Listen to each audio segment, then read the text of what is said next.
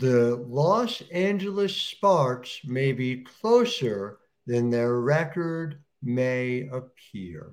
We're going to talk about it, and then we're going to talk to Kurt Miller and Karen Bryant, head coach and general manager, about everything Los Angeles Sparks. Specifically, I have my eye on some key indicators, and so do they. Locked On Women's Basketball starts now. Ogwumike for the win. You are Locked On Women's Basketball, your daily podcast on women's basketball.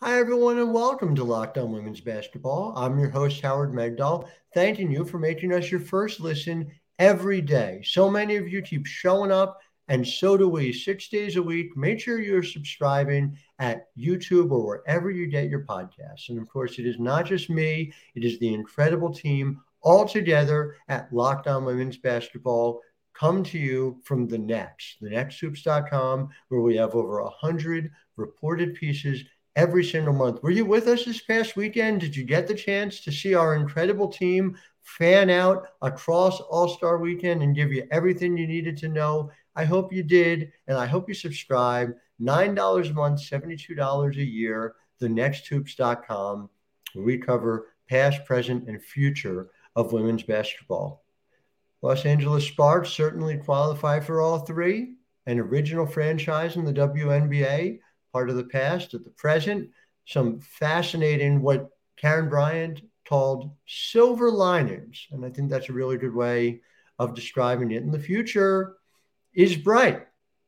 And we're going to talk in segment one about some of the reasons for that. And then in segment two, you're going to hear from Karen and Kurt and everything that they had to say about some of the things we're talking about here. And I want to start with the fact that records are very often lagging indicators, but I think particularly in this case, the Sparks 7-13 at the halfway mark. And by the way, kudos to Karen Bryant and Kurt Miller for coming out, being accountable. It hasn't been the best season. They were the first to tell you that.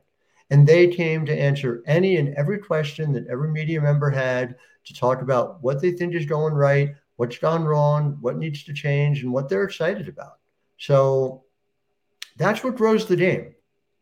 Not just showing up when you're winning, showing up, period. So kudos to them for that.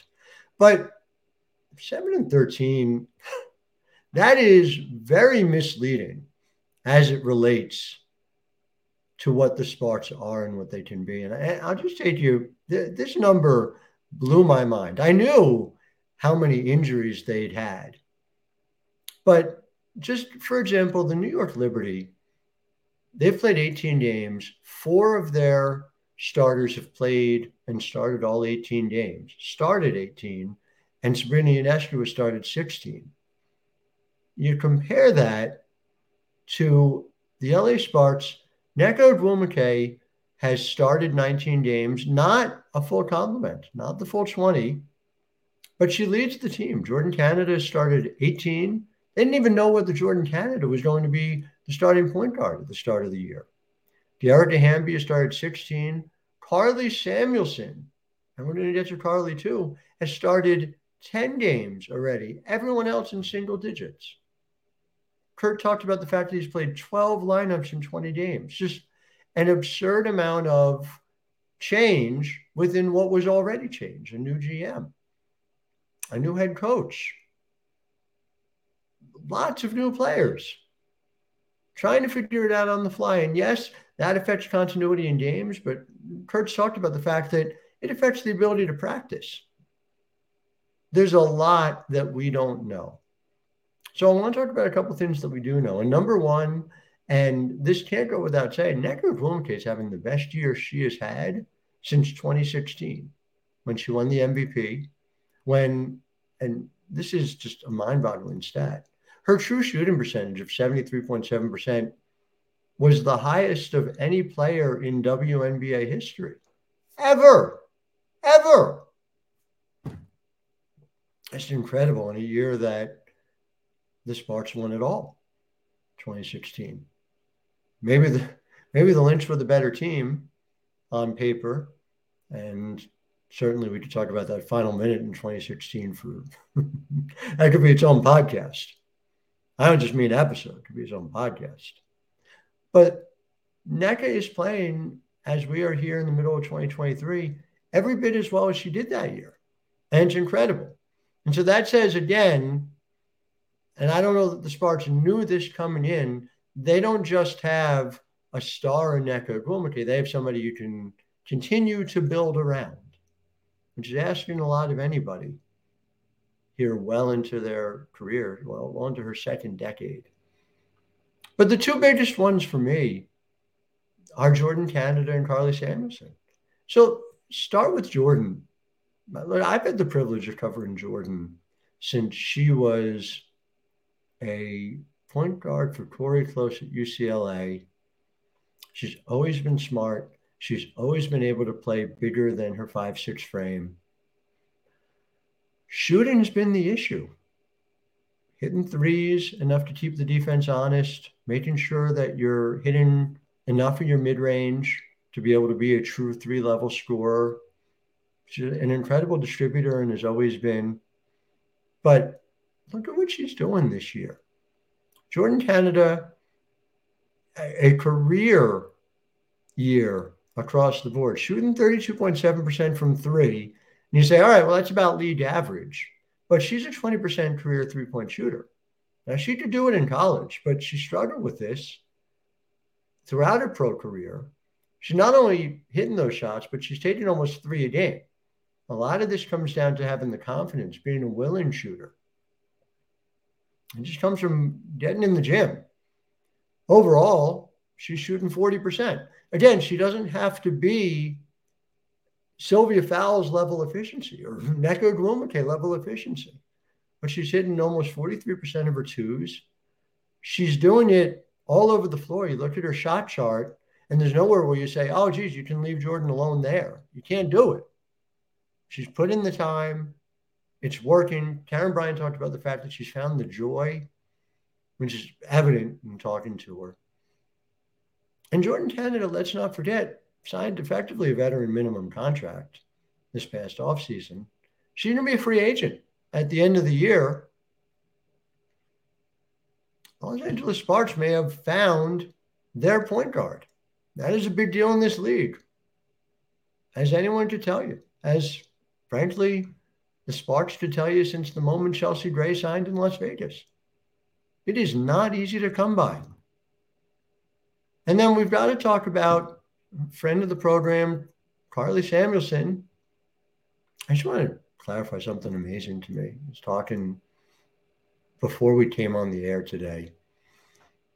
Carly Samuelson, from the perspective of free agency, is in very much a no man's land by virtue of being a replacement contract first for a couple of injuries, and it was a hardship. And now, of course, converted to a rest of season, but hardship replacing Katie Lou Samuelson, who is related, of course, and her pregnancy. Whether she gets the years of service toward becoming what would normally be a restricted free agency year for her is very much unknown. And that affects both sides. That affects her ability to go out and get a new contract. And that affects Los Angeles' ability to have the rights to her, to be able to negotiate with her.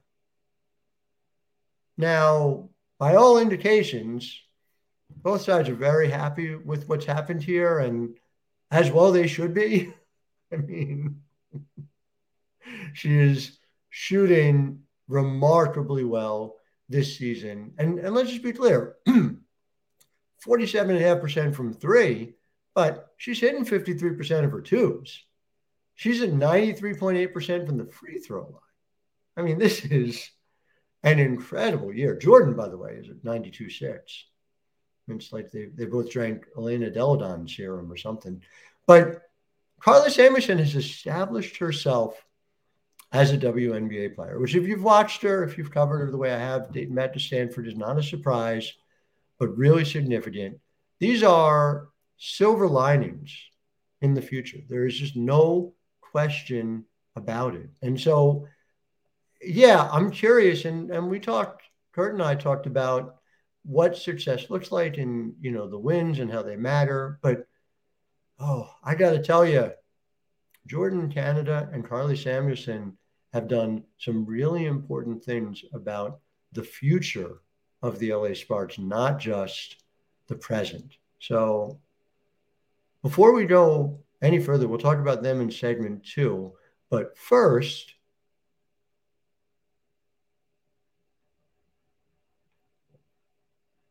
very excited to talk to you guys about Prize Picks. And the thing about Prize Picks, and keep in mind, is that it is daily fantasy. It is a contest, and a really interesting contest where you control so much of it. What do I mean by that? Well, look, every single day you have the opportunity to pick 2 to 6 players, and if they score more or less than the Prize Picks projection, you win or lose. You can win up to 25 times your money on any entry. You're not going up against other people. You're going up against yourself, against the projections. Now, they offer projections on any sport that you watch. When I say that you watch, I am very specifically talking to you, Locked On Women's Basketball listeners. It's not just NBA, it's WNBA. It's not just men's college basketball, it's women's college basketball. There's an equality here that really matters. So download the PrizePicks app or go to prizepicks.com and sign up to play daily fantasy sports. First-time users can receive a 100% instant deposit match up to $100 with promo code LOCKED ON. If you deposit $100, PrizePicks will give you $100. If you deposit $50, PrizePicks will give you $50. So don't forget to enter the promo code LOCKED ON at sign up for an instant deposit match of up to $100.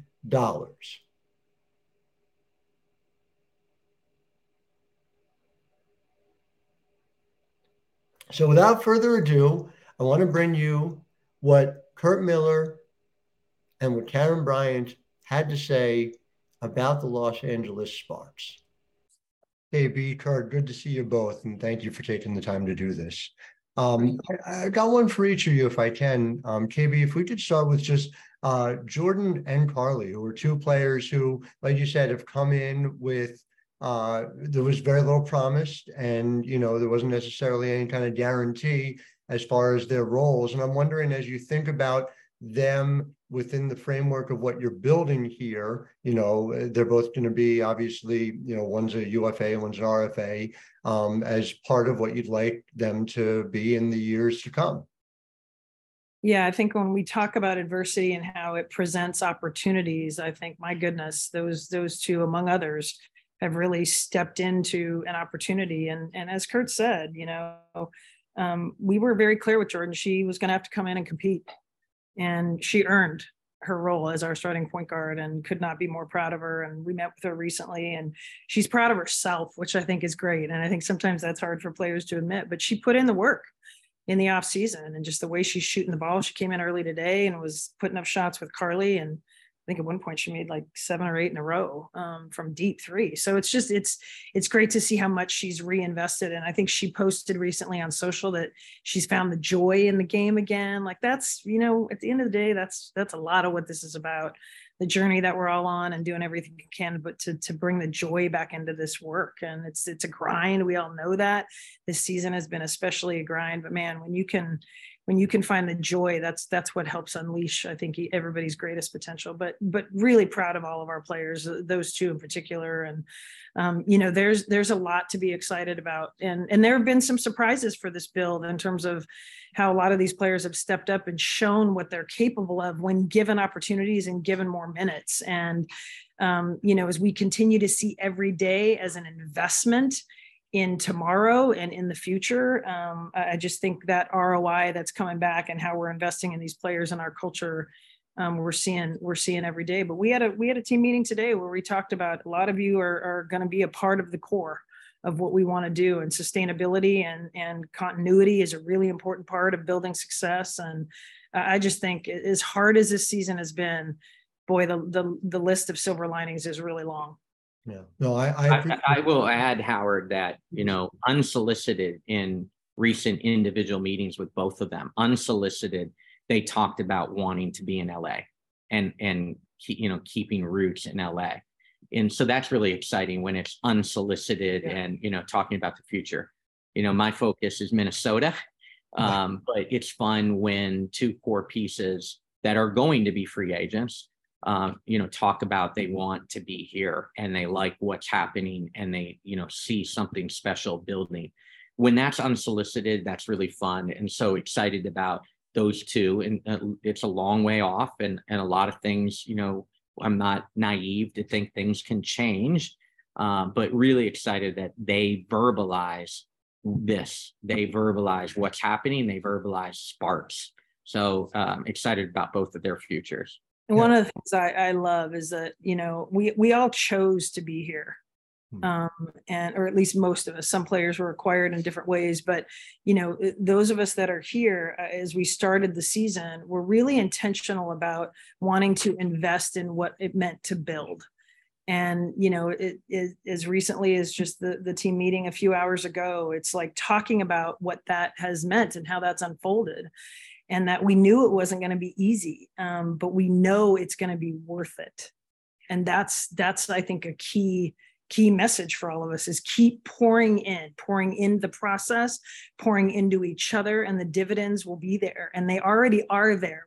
We just have to make sure we're continuing to measure them in lots of ways. But the wins are going to come. We're going to continue to focus on just pouring in. But you have a lot of players that have continued to reiterate that they wanted to be here, they still want to be here, and they want to be a part of what we're building here in LA. And that makes me super proud and super optimistic about our future.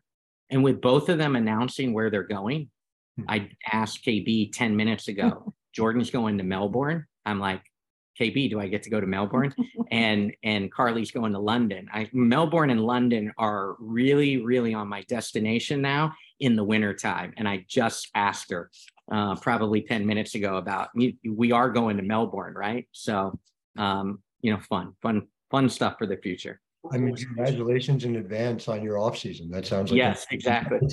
Yeah, lots of miles, and we got another young kid down in Australia, and Shanice Swain, and obviously Talbot and Steph is recuperating and looks great on film, and so yeah, we got a lot of work to do still in this second half. We look forward to kind of the huddle at the end of the season to really talk about the third and fourth quarter of what we're doing here in 23. But it's hard to not have an eye toward kind of where we're going and building on what has been, a lot of silver linings and some success. If you look deep enough and you're in the positions we're in, there's a lot to be really pleased about. Totally. And Kurt, from your perspective, just sort of one small bore thing and one where I want to take you back a little, if I could, the Jordin true shooting percentage being the best of her career. KB talked about there's a joy that goes into it. I'm just wondering, are you seeing things mechanically? Are you seeing choices that you're making that are different? Because it's across the board. It's not any one area where she's really doing it. It's really everywhere on the court this year. Yeah, I think there's a consistency. She's put the work in. Repetition. Danielle Viglione, who was also at AU with her, it's a mindset that she knows she has the green light, and, talking about giving some shots up to getting better shots, but she's put in the work and there's consistency, the repetition. Again, like she has the mechanics to be a much better shooter than what her early career numbers say. So just excited that it's come together for her, and look forward to seeing what the second half holds. It's interesting you bring that up, Howard, because in our we met with all the players as part of our mid-season check-in, and in our meeting with Jordin, we talked about true shooting percentage and talked about that being the metric that we're really focused on with her, other than some of the obvious ones with the point guard. But and she wasn't aware of that, so it was fun to share that with her and have her show some pride in keeping that up, because I think that can continue to be a real differentiator for Jordin. Yeah, no doubt about it. And the other part, Kurt, that I want to take you back to, I know you're focused on Minnesota, but 2016, you guys start 2-10 in Connecticut. You finish 12-10. And I'm wondering how much you've reached back to that moment, to that period of time, as a means of being able to motivate your team, and also just to kind of remind yourself that, this is temporary and the wins will come. Yeah, absolutely. And that first year in Connecticut, certainly a build year.